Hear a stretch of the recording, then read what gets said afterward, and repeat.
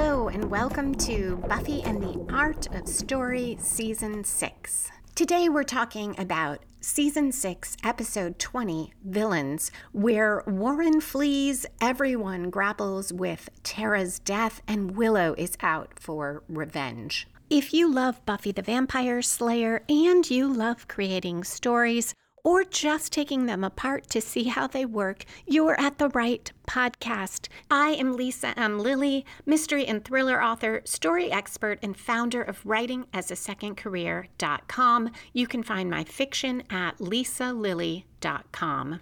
Along with a breakdown of villains, I'll talk about whether this episode is more Buffy's story or Willow's, or in other words, who is the protagonist. Why Season 6 watchers might not love Buffy as a character, scene endings and beginnings that move us through the story seamlessly, and how Warren is used to contrast evil done by others. The first time for fun, the second for sympathy. As always, there will be no spoilers except at the end when I talk about foreshadowing, but I'll give you plenty of warning. Okay, let's dive into the Hellmouth. Villains aired the first time on May 14, 2002. It was written by Marty Noxon and directed by David Solomon.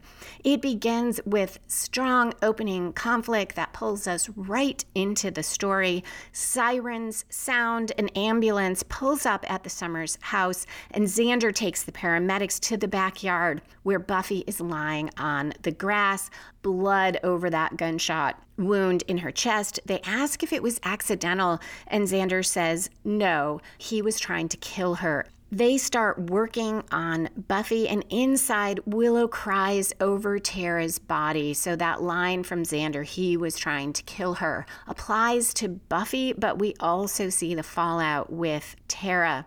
Willow begs Tara to come back, and as she sobs and starts to rage, the room darkens. Clouds form on the ceiling, there's lightning and thunder, and Willow cries out to Osiris to bring Tara back. In contrast, in bright sunlight in the yard, Xander is questioning the paramedics. He's got blood on his hands and his clothes.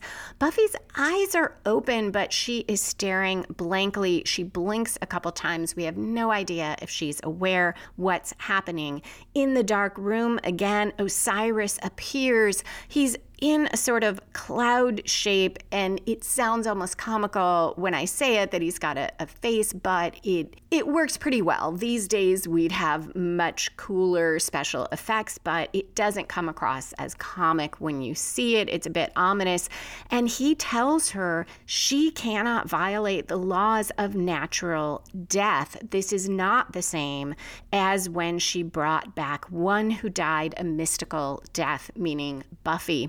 Willow is distraught and confused. How is it natural that Tara was shot? But Osiris says it's a human death by human means, and he roars, quote, "It is done," end quote. Willow now yells no, and the force of her words and her power emanates out from her and sends the god flying out of the frame. And at 2.3 seconds, we cut to the credits, having seen Willow's power. I looked up Osiris because the summary I read on the Buffy fandom wiki referred to Osiris as a demon, and I was pretty sure Osiris was a god. According to Encyclopedia Britannica, there have been various forms, but by about 2400 BCE, Osiris clearly played a double role. He was both a god of fertility and the embodiment of the dead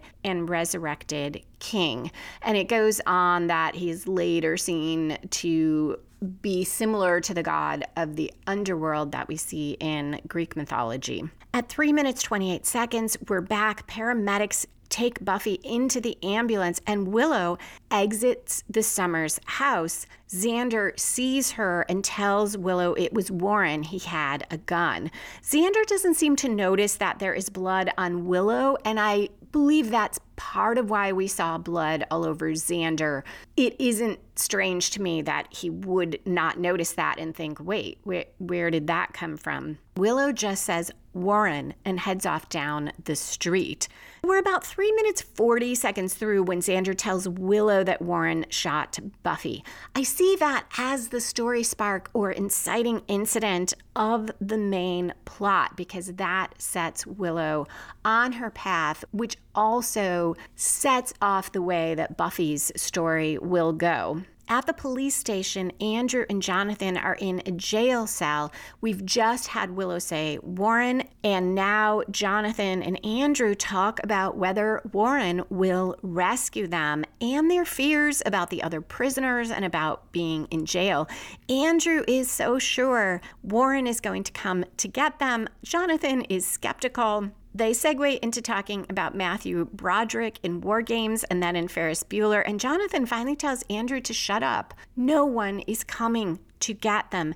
Andrew claims they're all in this together, but Jonathan rightly points out that Andrew and Warren had jetpacks and were going to leave Jonathan there. Andrew denies it, claiming that they were going to circle back and get Jonathan, and he also insists that Warren will come back now for both of them. And Jonathan says, sure, he's a nice murderer who keeps his word. As Andrew insists that Warren is right now coming up with a plan, the scene cuts to Warren, who is doing nothing of the kind.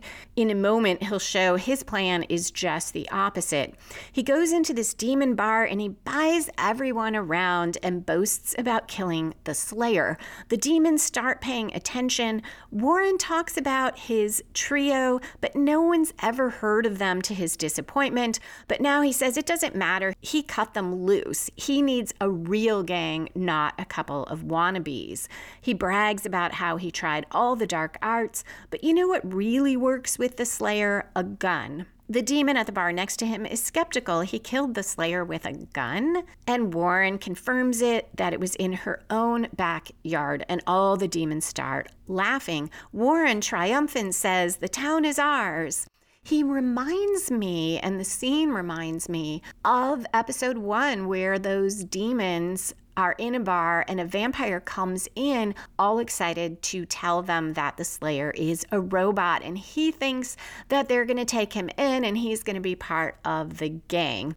It ends slightly better for Warren. These demons don't kill him, but he does gradually figure out that they are laughing at him. One of them tells him he's screwed, that he wasn't a good shot. The news reported about a girl shot in her backyard, but she survived and she's in the hospital. They also remind him that Slayers heal fast, so they're not going to bother to eat him. Quote, "This girl," end quote, "will be coming for him big time." At 8 minutes 37 seconds, we cut to a different girl who will definitely be coming for Warren, Willow. She bursts into the magic box, magically pushes Anya aside, and basically freezes Anya, and goes for all the magical dark arts books. She pulls them down onto one table using magic to do that. They're all open in front of her. She puts her hands down, and the words, which are now printed in red ink and symbols, go up her arms and her neck, and her hair and eyes turn dark. All the books are blank. Willow's absorbed everything, and in a deep voice, she says, "That's better."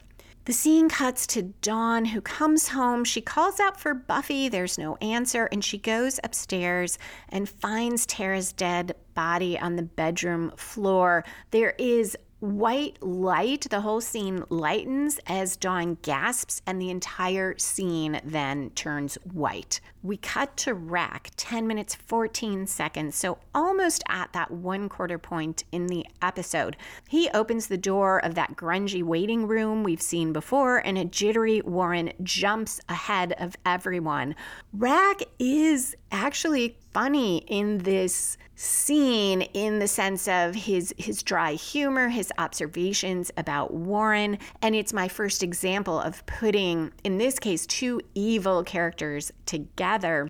And Rack comes out looking better than Warren because we've seen Warren kill Tara, gloat about killing Buffy when he thinks that happened. And Rack, for all that we know, he's a warlock. He did terrible things to Willow and he helps all these demons. He's an evil person, but we haven't seen him directly kill anyone. So now as Warren is so eager to get in, Rack just looks at him and says, "You're new." Warren's impatient. He doesn't want to answer any more questions with Rack, and he shows him a handful of cash. Inside Rack's inner sanctum, Rack asks how Warren found him and mocks Warren a little bit for paying someone $20 to get him into Rack's. He says most of his clients would do it for $5.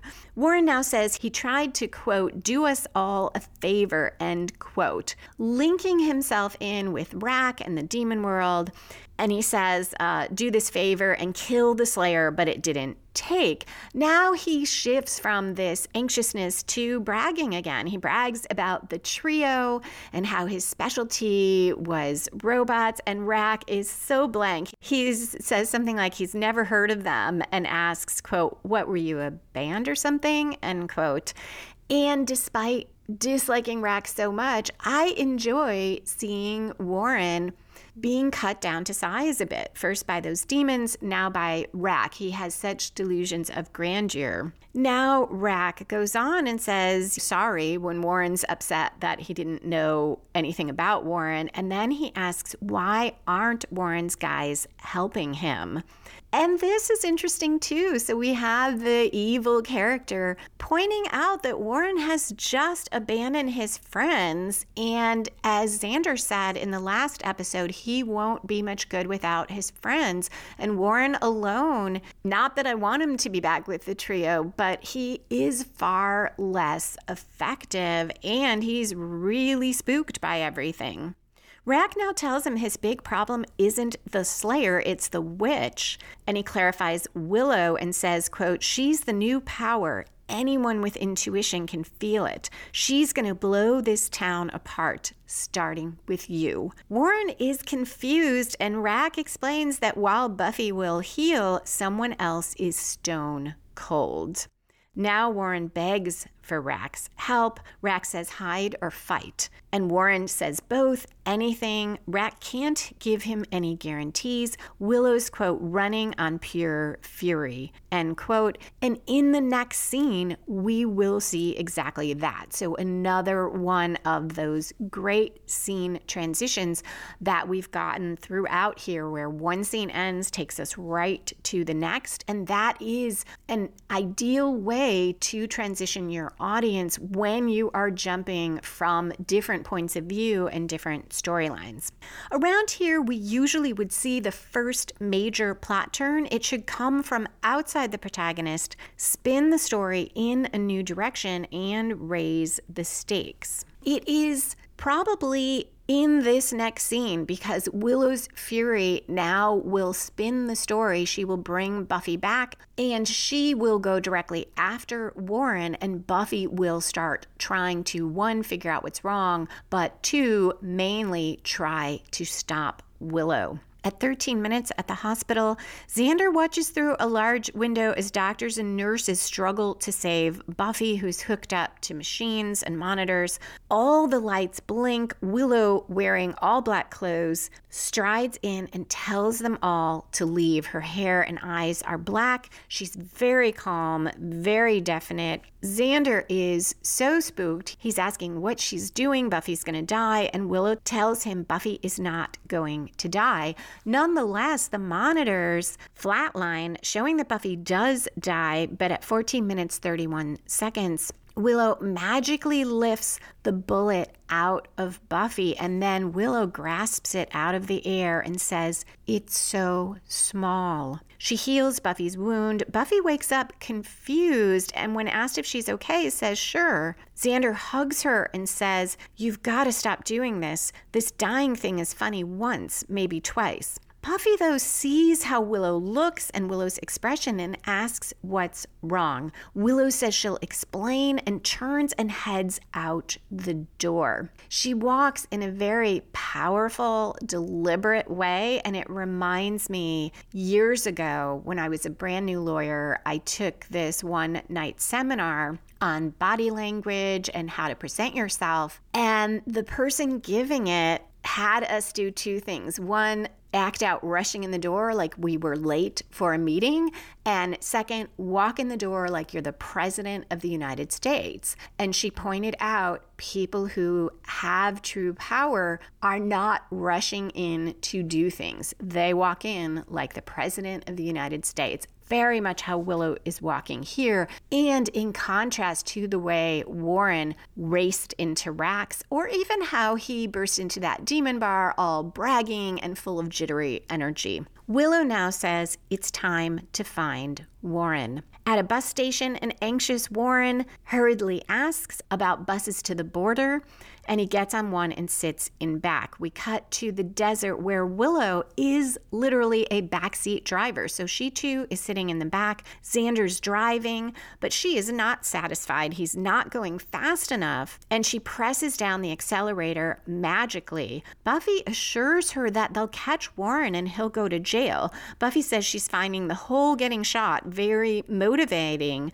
but she's worried about Willow using magic. Willow points out if she hadn't, Buffy would be dead. And Buffy says maybe, which could be right because slayers do heal fast. If Willow had let the doctors and nurses do their job, Buffy might well have healed. She flatlined, I'm pretty sure, after Willow shut everything off and let it blink back on and made the doctors and nurses leave. But regardless, Buffy tells Willow this isn't good for her. Xander also tries to convince her, and he asks about the makeover of the damned and the hair. Willow insists Xander turn where there is no road at all. He's confused, and she takes over the wheel magically, drives the car through brush and sand onto another road. She then stops the car, gets out, and stands in the middle of this dusty road as a bus approaches. The driver is struggling to turn the wheel. He can't, and Willow forces the bus to stop. She also uses magic, as she did on Anya, to shove Buffy and Xander away. She doesn't immobilize them, but she shoves them away. She orders Warren out, and he does step out of the bus. He starts to babble an apology as she grips his throat, but she squeezes and an eyeball pops out, and it's clearly a manufactured eyeball, and it rolls on the ground. Willow is so angry that it was a robot.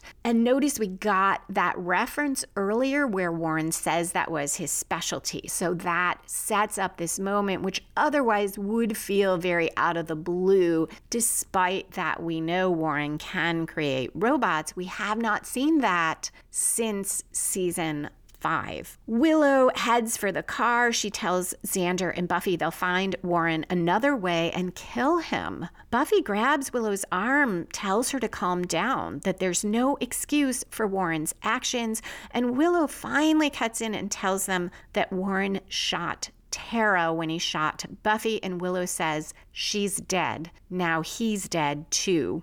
Buffy and Xander are both shocked and grief-stricken. Xander asks why Willow didn't say anything, and Willow just tells him she's busy and starts to stalk off again. Buffy stops her and says, Willow, please, just stop. We love you and Tara, but we don't kill humans. It's not the way. And this, to me, is the start of Buffy sounding preachy here when she says, we don't kill humans, it's not the way.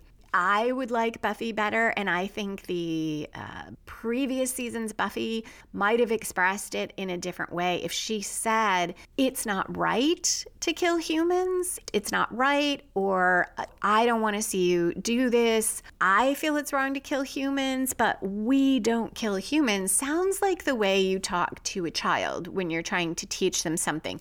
I probably wouldn't have noticed it, except there are some things later that follow on with this serious tone. Willow says, "How can you say that? Tara is dead." And Buffy, now I think more Buffy-like, says, I know, and I can't understand anything. Not what happened and not what you must be going through.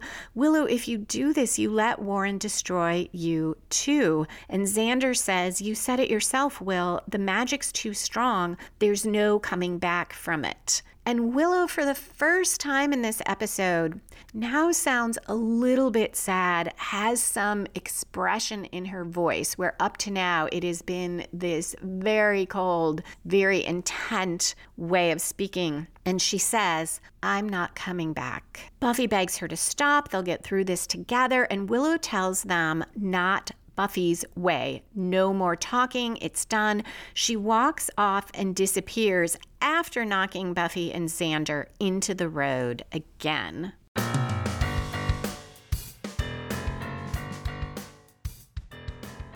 I have a patron comment to share and some announcements about the podcast schedule. I messaged patron Steve because I knew from previous conversations that Seeing Red was his least favorite Buffy episode and that he is a big fan of Spike. So I asked him if he had comments about Seeing Red, and he said, referring to Spike's assault on Buffy, "I think it is the epitome of false conflict and plot-driven changes in characters. Spike was shown in season 5 to be totally devoted to Buffy as a friend, but now we are to believe he would sexually attack her. I just don't buy it." I've commented myself on the struggle to see Spike's actions as fitting his character.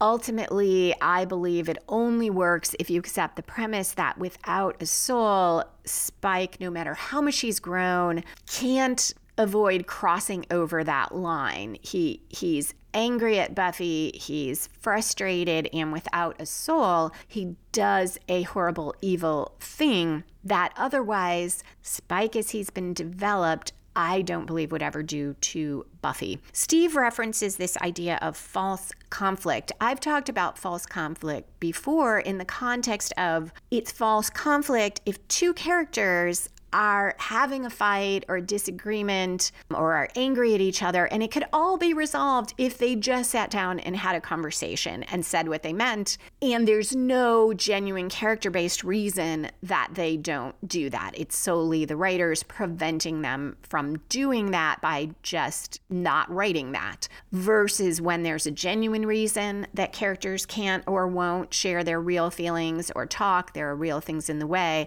or a true strong conflict where they're just coming from very different places and cannot come together, or it's very difficult. They just have these very different views or feelings or motives. This false conflict that Steve is talking about, and he alludes to this plot-driven, or he says plot-driven changes in characters, that too is a sort of manufactured conflict where you read a story or you watch a story and you feel like, oh, these characters developed this way wouldn't do that, but they needed this plot turn, so the writers just made them do it.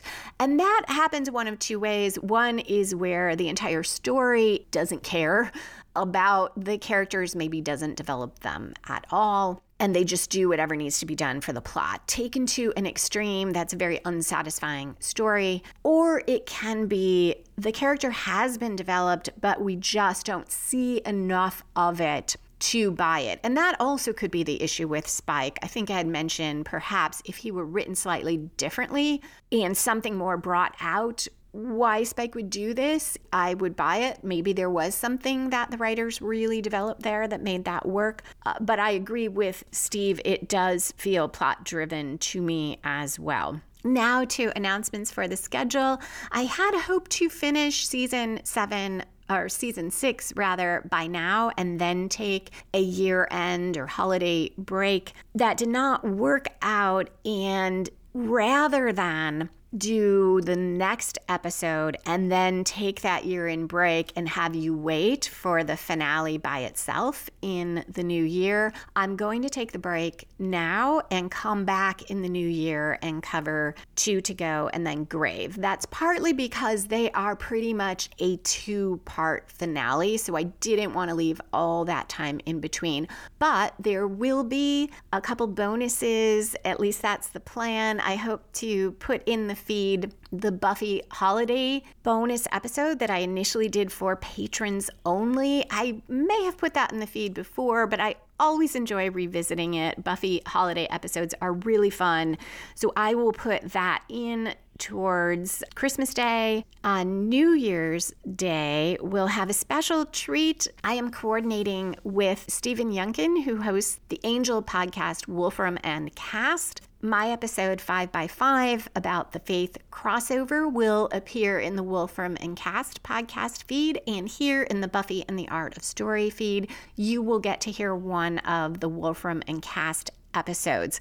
It looks like it will be one where Stephen makes a really interesting argument that I suspect I'm going to disagree with. I haven't heard it yet, but I'm pretty sure based on what he told me. So I love it because you will get a different take. There is a bit of a spoiler there because at that point, the Buffy series has wrapped up at that point in Angel. So I'll give you a little heads up before that, but look for that on New Year's Day, and then I will come back with our last two episodes of season 6, plus following that I'll do a season 6 wrap up, mainly to look more closely at Willow's arc throughout the season.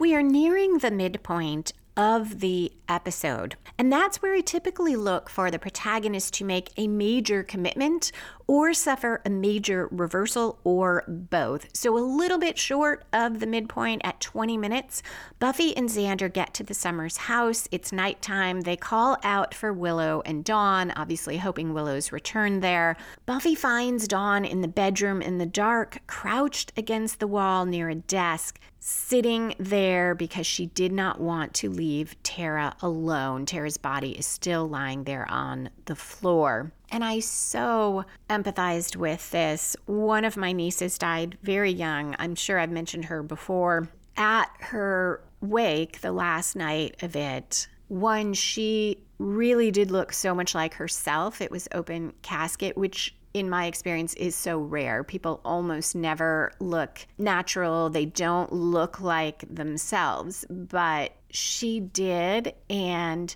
it was so hard to see her there. And I remember saying to my friend, I can't leave. There were just a small group of us left. I'm like, I can't leave. They're going to put her in the ground, and it's going to be cold. She'll be alone. And I don't remember what my friend said, but we finally left. But I had that feeling, and I knew, of course, that my niece was gone, that it wasn't her, the core of who she is, her essence in that coffin, but it was so hard. And I can't even imagine how it felt for my brother and my sister-in-law. So Dawn sat there from the daytime when she came home until now in the dark, just sitting with Tara. So Tara would not be alone. And she says now very softly that she doesn't understand. Buffy holds her while she cries. Buffy says she doesn't understand either. The scene shifts to the coroner's people who take Tara's body away. They have Xander sign for it. A bit of a callback to Joyce's death, where the whole episode dealt with, or at least so much of it dealt with, the mechanics of death, all the things that have to be done. Xander, Buffy, and Dawn gather in the living room. Now we get Buffy's commitment to stop Willow no matter what it takes. Buffy starts out with, we need to find Willow, and Xander says, yeah, she's off the wagon big time. Warren's a dead man if she finds him. And Dawn says, good. Buffy responds, Dawn, don't say that. Dawn says, why not? I'd do it myself if I could. And Buffy says, because you don't really feel that way. A little frustrating to me because clearly Dawn does feel that way. And though Buffy did acknowledge her feelings earlier, she is not doing that now. And Dawn says, yes, I do, and you should too. He killed Tara and he nearly killed you. He needs to pay. Xander says, out of the mouths of babes. And I talk about this more in the bonus episode on crime punishment, Buffy and the trio, that these are different approaches to justice and punishment. And Dawn's and Xander's are one approach, which is, and we will see Willow take one as well, which is he killed Tara and it is right that he should be killed. That is the punishment. And that is justice. And Buffy, throughout the series, has taken a different approach. One is she is mainly about protection, not punishment, but also, and we'll see it in a moment, she's about procedural justice, that the process of justice must be fair and right. And right now she chides Xander, but he responds that Warren is just as bad as any vampire that Buffy staked. But Buffy tells them both being a slayer doesn't give her a license to kill. The human world has rules for dealing with humans like Warren, even though she agrees that they don't always work. So that is a sort of process argument in the sense of due process, that you should have a fair system. Then Buffy goes on and gives another reason I hadn't really thought about before, but it makes sense that she would need to draw this line for personal reasons as well. She says, but we can't control the universe. If we were supposed to, then the magic wouldn't change Willow the way it does,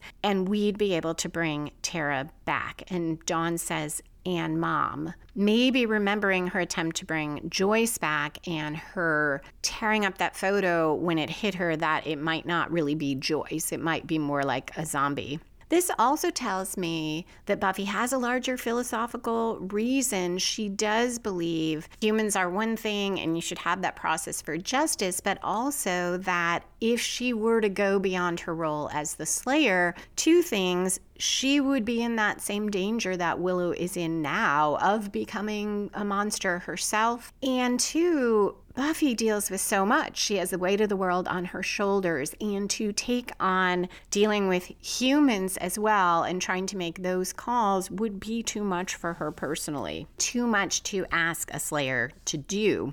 And we're going to see another reason that they want to stop Willow, which is this idea that once you kill, it becomes too easy to kill again. And we saw that theme in the season 3 with Faith when Angel says something about now Faith has killed a human, she has a taste for it. And my best memory is that Agatha Christie's Hercule Poirot also said that about murderers. Once they murder once to solve a problem, it becomes so much easier to do it again. Xander now tells Buffy it's hard to hold himself back from thinking that way because he's had blood on his hands all day, blood from people he loves. Buffy promises Warren will get what he deserves, but she's not going to let Willow destroy herself. She and Xander will go find Willow, but she's not going to let Dawn come with, even though Dawn wants to help and says it's Willow. Buffy's a bit condescending here again as she reassures Dawn that she will help lots, but first they have to get Willow home in one piece. Dawn then says, fine, she'll stay with Spike. That's who she feels safe with. Xander almost loses it when Buffy says okay, and this shows the depth of her commitment here, that she is willing to leave Dawn with Spike. But she also tells Xander, as they speak separately away from Dawn, that Spike can't hurt Dawn, and he's the only one Dawn feels safe with, and he's all they've got. The way Buffy is with Dawn here when she's like, oh, you'll help lots, and later she is again going to just override Dawn's comments, really got me thinking more about why some fans that I've talked with who started watching the series in real time in season 6, so they watched 6 and 7, then went back, probably on DVDs at that time, and watched 1 through 5, really don't like Buffy all that much. And if this season were my first introduction to her, I might feel the same. I'd certainly still feel sympathy for her. But we're going to see her more and more in this episode, and minor spoilers in the coming episodes, kind of reciting these things like, oh, you don't mean that, and telling people we don't do this and we don't do that. And she doesn't have, for understandable reasons, with her depression and her own struggles, she doesn't have any of sort of the joy and the spark that what I think of as the real Buffy had. And she's not very empathetic. Buffy's strength, one of her big strengths, used to be understanding people. It wasn't just her physical power. And in these episodes in particular, it is really lacking. This scene also is part of why I see Buffy as the protagonist of this episode. It is close between Willow and Buffy. But as you know, if you've listened to previous episodes, I look at three things: who pursues an active goal throughout the episode, who is the main point of view character, and who has the most at stake. When we go to actively pursuing a goal, it would be easy to say, well, Willow, because from the start, Willow is actively pursuing vengeance against Warren while Buffy's been shot. We don't see her doing anything.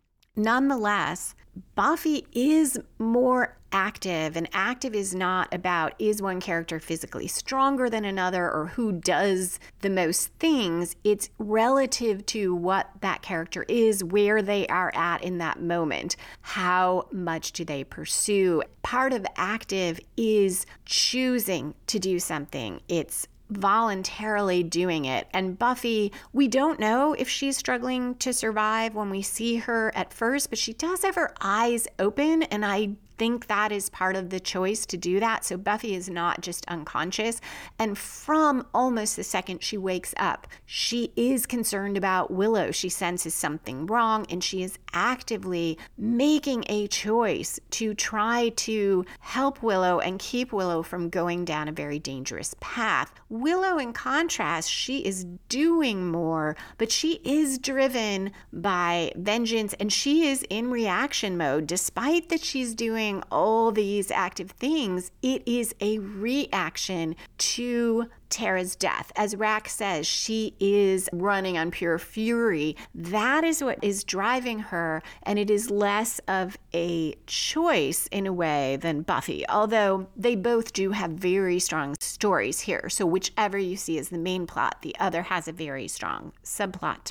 As to point of view, we start and we will end with Buffy. There are many scenes from Willow's point of view as well, but when Buffy and Willow are together, as an audience, we are mainly seeing it from Buffy's point of view. Buffy's in the front seat with Xander. When Willow is standing out to stop that bus, we mostly are in Buffy's perspective of, hey, what is going on? What are you doing? This isn't good for you. We may or may not agree with Buffy, but it is her point of view when the two of them are together. And finally, the most at stake is a super interesting question here. Buffy and Xander are telling us that the whole of who Willow is at stake, yet from Willow's perspective, she has already lost everything when she lost Tara.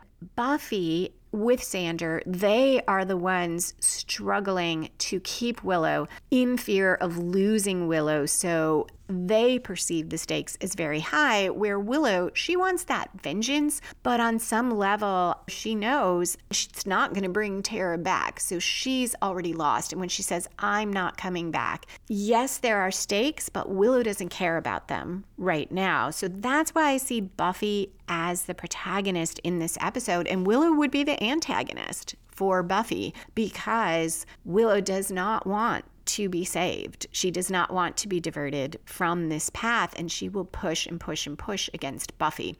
In Willow's plot, the antagonist is Warren. He is the one she pursues. He is the one who keeps trying to evade her and stop her from carrying out her revenge. Even though Buffy is doing that as well, Warren is the main object of Willow's plot. At 26 minutes 7 seconds in Tara's dorm room, Willow lays Tara's blood-spattered shirt on the floor, and she does a spell, and the blood creates a map to find Warren. At Spike's crypt, Buffy and Dawn startle Clem. He's watching TV and his snacks fly all over the place.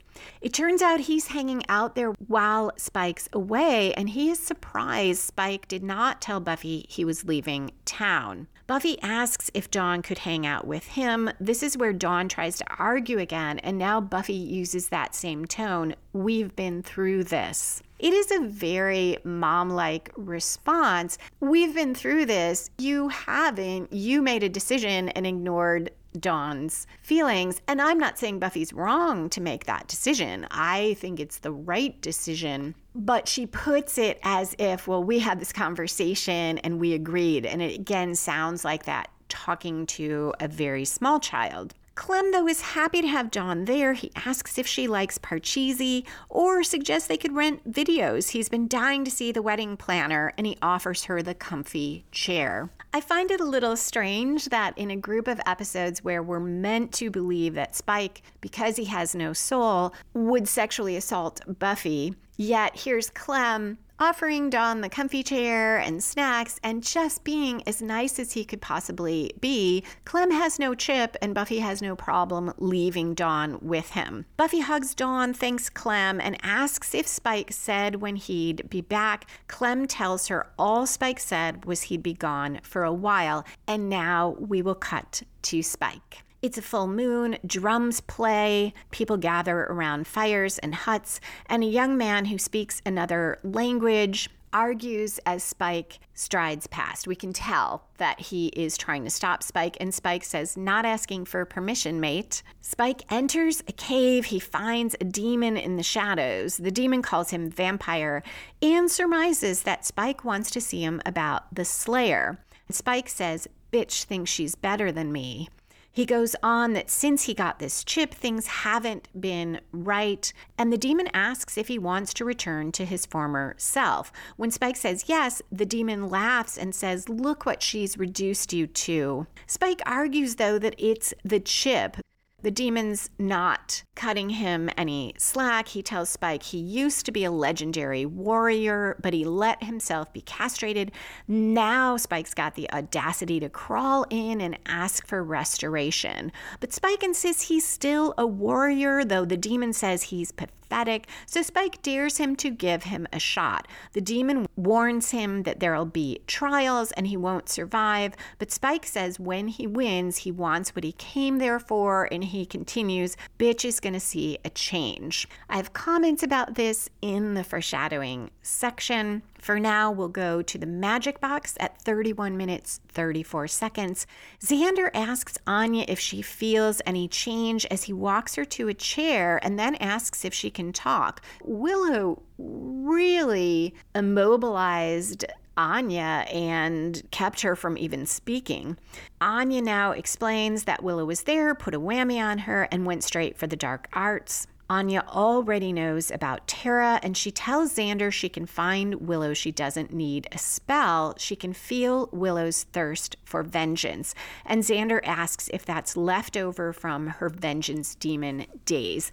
And we get some very powerful dialogue. It does so much. It is exposition in a way. It reminds the audience what happened, but it is really about Anya communicating this to Xander without ever saying it, which is such a strong way to do this. It tells us so much about both these characters, and it is so believable. So he's asked, is it left over from her vengeance demon days? Anya says, no, not left over. Xander says, oh, and she replies, yeah. Xander says, when? And she responds, when do you think? Absolutely beautiful dialogue. Buffy comes in, asks if everyone's okay. Really nice lines, since clearly neither of them is at this moment.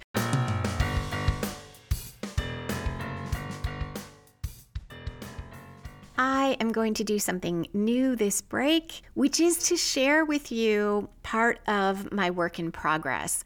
I almost never do this. Even my editor never sees my work in progress until it's been through many, many drafts. But I've decided to try to loosen up on that a bit. I think it will help my creative process.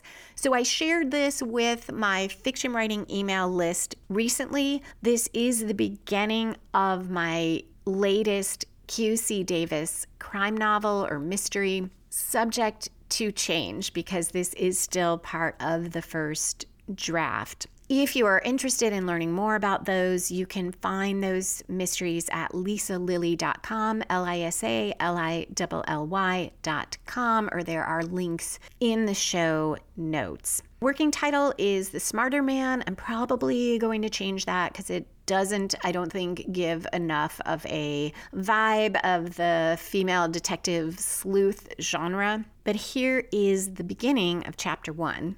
Summer is my favorite season in Chicago. I ought to be enjoying it. Except in the hottest years, Lake Michigan keeps downtown breezy, though warm. Neighborhood or lakefront festivals take place every weekend. Parades, too. No matter what you love, it's there. Blues music, jazz, art, beer drinking and loud bands. I skip those. Art and antique fairs. Wax-coated bags of cheese and caramel popcorn, Vienna beef hot dogs, and every other type of food you can imagine. Work topped the list of reasons I wasn't having fun, which unfortunately felt out of my control. I was still catching up after months spent investigating the long-ago murder of my sister, the original Quill C. Davis. No question, it had been worth the time, but as I revised a 30-page appellate brief for the third time at 7:15 on a Wednesday night, it was hard to truly feel that. The worst part was that being in the office from 7 in the morning to 7 or 8 every night was routine these days,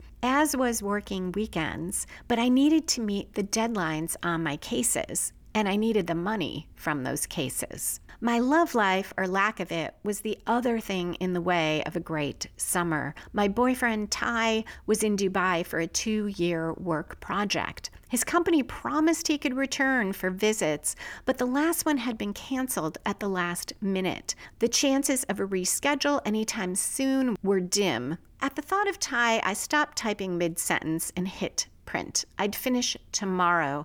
I wasn't missing yet another outdoor concert in Millennium Park with my friends. If I did, I'd feel too much like that person who can't have fun because she's not part of a couple, which I never wanted to be.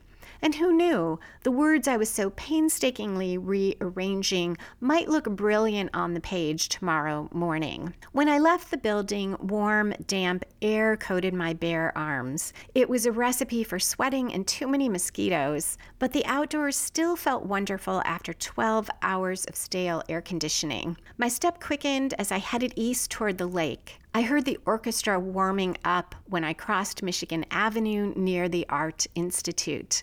Its giant stone lions, as always, stood guard on either side of the wide stairs. As I passed them, my phone rang. I felt tempted to ignore it, but I was waiting to hear from a lawyer about a case I hoped to settle this week. I veered into the walled garden next to the museum, perched on a worn concrete bench, and answered. It wasn't the lawyer, but it was a judge, the very one who convinced me law school was the right choice for me. Her husband had been murdered, and she needed my help. Right now, that is the start of the 7th QC Davis mystery.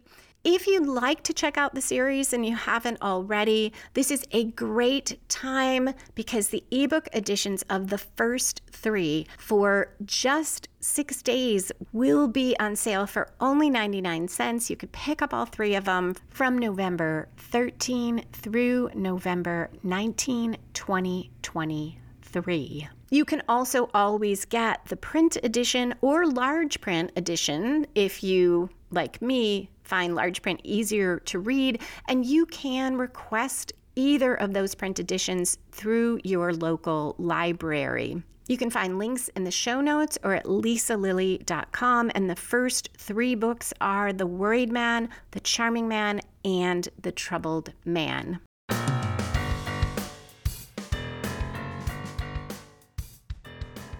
Anya explains again what happened. Xander fills Buffy in that Anya's a vengeance demon again. And he asks, why doesn't Anya go to Willow? And Anya says that normally she'd have to, but Willow wants to do this herself.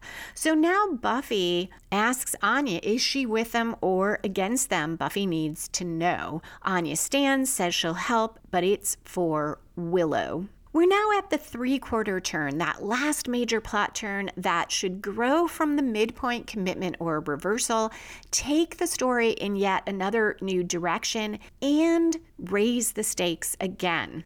For Buffy, I see it as this moment Anya agrees to help. It comes out of Buffy's commitment. Buffy's commitment has driven her here to the magic box, and she demands that Anya tell her one way or another. It isn't quite as strong in the sense of some commitments are more clearly coming out of that midpoint, are a little more protagonist driven, but it does spin the story because now it is about tracking Willow and stopping her from enacting vengeance, and Buffy has a way to do that. Without this, the story would just stop because Willow could probably pretty easily evade Buffy. For Willow, it's even less of a new direction. We are going to shift right now to Willow stalking Warren through the woods, so that escalates her story. It brings her towards that direct confrontation, but there isn't really a turn because the whole episode, Willow has been single-minded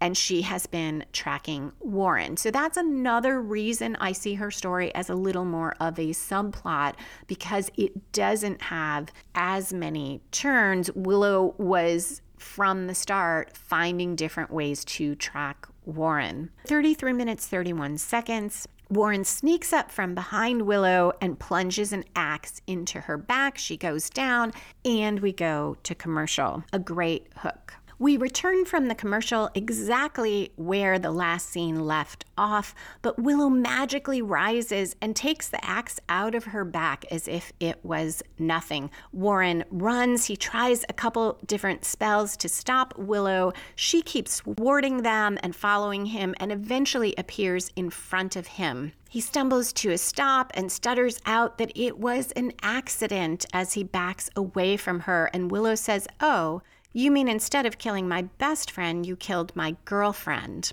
Now we get the second scene where two characters, I don't want to say who are evil, but in this episode, Willow is intent on killing Warren. She is moving toward doing evil.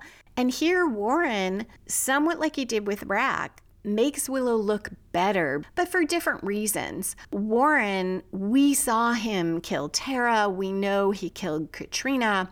And rather than making Willow seem less bad, he gives us sympathy for Willow's point of view, even if you weren't already there. I think most audience members already were, but we're about to see Willow not just kill a human being, but torture him, and we have not seen any of our good guys do that before.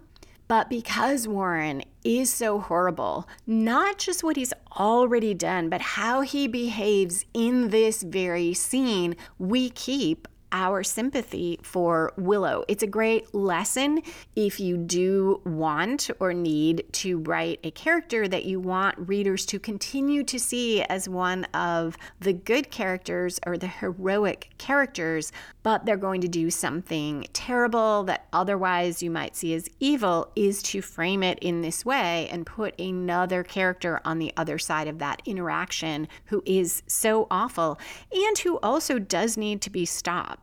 And here, Warren is going to show no remorse, only a fear of being caught and an anger at being caught. He's not going to take any responsibility. He's going to verbally assault Willow. And all of that makes her actions feel justified.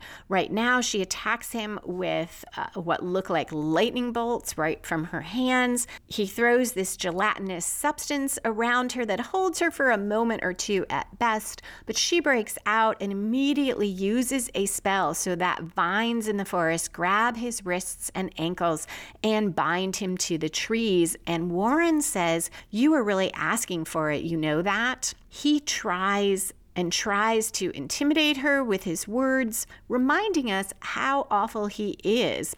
But Willow tells him Tara wasn't the first girl he killed, was she? And she says, reveal, and Katrina walks out. So the writers are also reminding us about Katrina, who taunts Warren and says she should have killed him and done the world a favor. And then she asks why he did this to her when she loved him and he loved her. Warren at first is a bit distraught, but then he shifts again to what I see as his true self and says she deserved it and calls her a bitch. Willow makes Katrina disappear, tells him that he killed Katrina to get power over her. He responds that Willow is just like all other women playing mind games, but Willow cuts him off and says that's why he had to go after the Slayer, because Buffy was so much more powerful than him. We shift to the Slayer now. Anya is leading Xander and Buffy through the woods, and we hear Warren yell for help.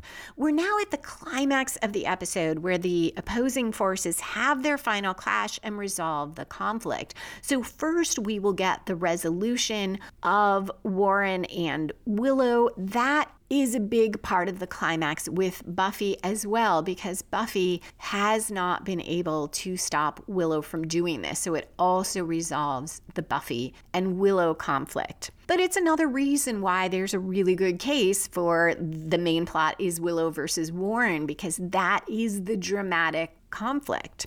Willow magically tears Warren's shirt open, and now he does start panicking. And Willow asks if he wants to know what a real bullet feels like, and she says it's not like in the comics. She explains what's happening as she magically puts the bullet through him very slowly as she explains all the damage it does. And I can't believe this, but I think this is the first time I realized that that was that same bullet that went through Buffy, and Willow pulled it out of the air. So it is one of Warren's own bullets. He screams and in pain, and he begs Willow to stop, and Willow just seals his lips shut. She sews them shut magically. And she tells him the pain will be unbearable, and bullets usually travel faster, of course, but the dying seems like it takes forever.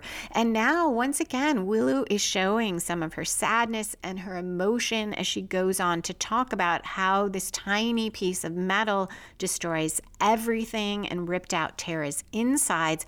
And she asks Warren why he should get to live when someone like Tara is gone. Now she asks if he can feel the bullet, and she releases his lips, and he screams and apologizes. He says he needs to go to jail, but she's not a bad person. Willow's not like him. He knows she's in pain, but he doesn't want, and Willow doesn't let him finish. She says in an echo of Vampire Willow from season 3, bored now, gestures, and his skin flays off. And that is the moment. It is so horrific looking that I think needed all those reminders of how horrible Warren was, so that we are still in sympathy with Willow.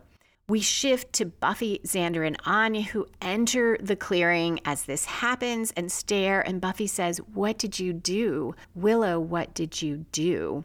Willow looks at Buffy, then Warren's body bursts into flames and disintegrates. And we're in the falling action, which is very short here, where we resolve subplots, tie up loose ends, and there really isn't much in the way of loose ends. And whether we see Buffy's plot or Willow's plot as subplots, they're already resolved. So now all there is we find out what's next. And Willow looks at her friends and says, "One down." Her eyes glow and she disappears. Buffy and Xander exchange shocked looks, and that is the end of the episode.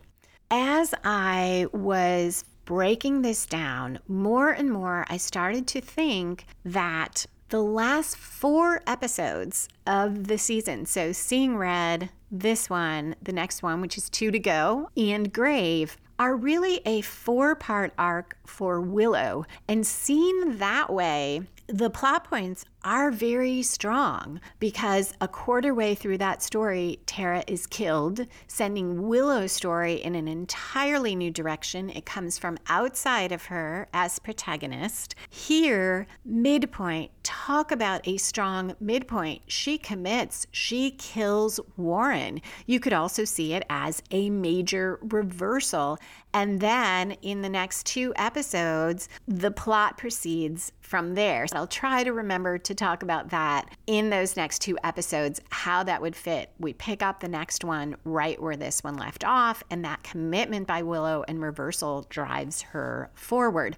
And it might explain why I commented that in Seeing Red, it's a little bit hard to pull out a main plot there. We don't see the major plot turns, but if you see this as more of this 4-part arc, it works a lot better from that perspective. That is it for this episode, other than foreshadowing, which does include spoilers.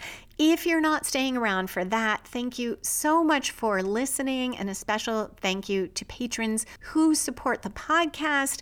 If you would like to do that as well and get access to bonus episodes, you can go to patreon.com/Lisa M. Lilly, Lisa, M as in Marie, Lilly. Please come back in the new year for 2 to go, where Buffy, Xander, and Anya try to stop Willow from killing Andrew and Jonathan, and Spike faces many trials. And don't forget to pop in between for those holiday bonus episodes.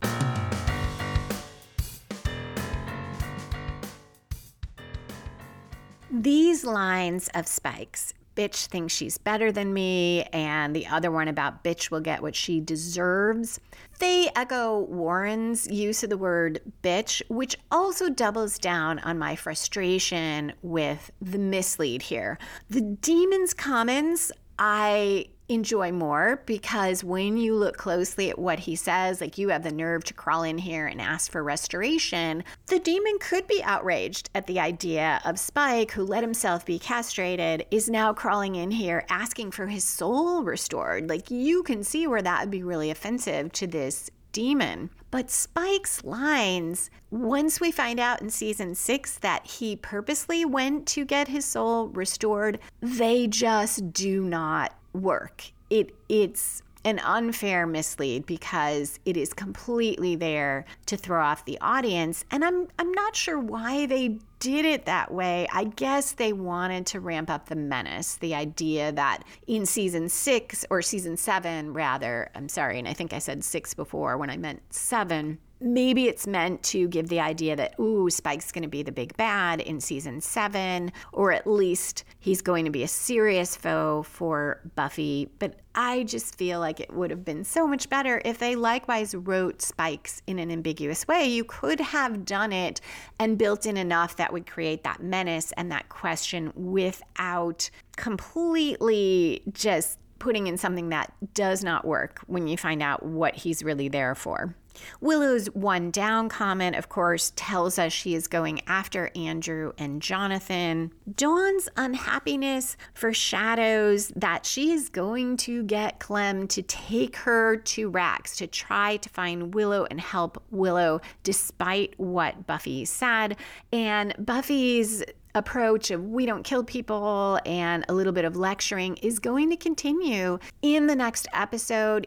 It's probably why they do that here. One, I do think it fits how Buffy is written in this season, and it shows why it's going to be so hard for her to convince Willow to come back. Buffy can't connect with Willow emotionally. She's had struggles doing that anyway, and now to try to connect at the level that would bring Willow back to herself, it's almost impossible for Buffy. And also she tries to give that talk about how wonderful life is, and Willow's just completely not buying that and points out all the ways Buffy thinks life is horrible. That is less related to Buffy's tone in this episode, but there is a connection because Buffy likewise feels very muted in this episode. She's saying these things, but there's no real energy behind any of it, and that will make it hard for her. And it makes sense that in the end, it is Xander who is able to connect with Willow and bring her back. Finally, Rack has a line that I did not notice literally until I was recording,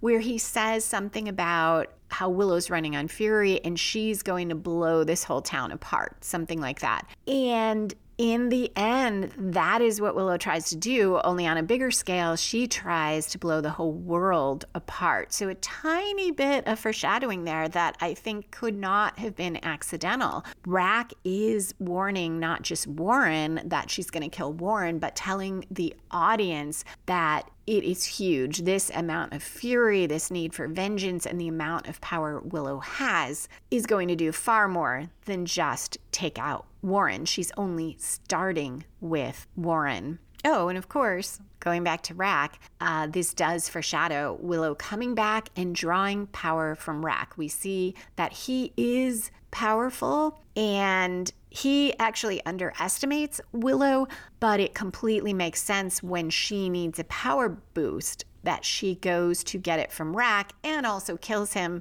sort of as an aside almost. So we have that to look forward to as well.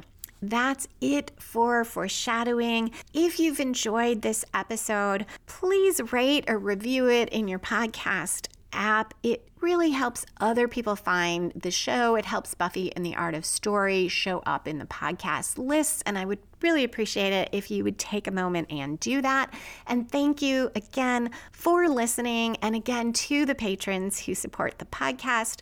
Please come back for those bonus episodes during the end of year season, and come back in the new year for 2 to go, where Buffy, Xander, and Anya try to save Willow from herself, and as a byproduct, try to save Andrew and Jonathan. You can find back episodes of the podcast on YouTube or at lisalily.com, where you can also find my mysteries and thrillers and the Buffy and the Art of Story books. If you'd like to connect or share your thoughts about Buffy, you can find me on Twitter or Instagram at Lisa M. Lilly. That's Lisa M as in Marie, Lilly. Or email me at buffystorypod@gmail.com.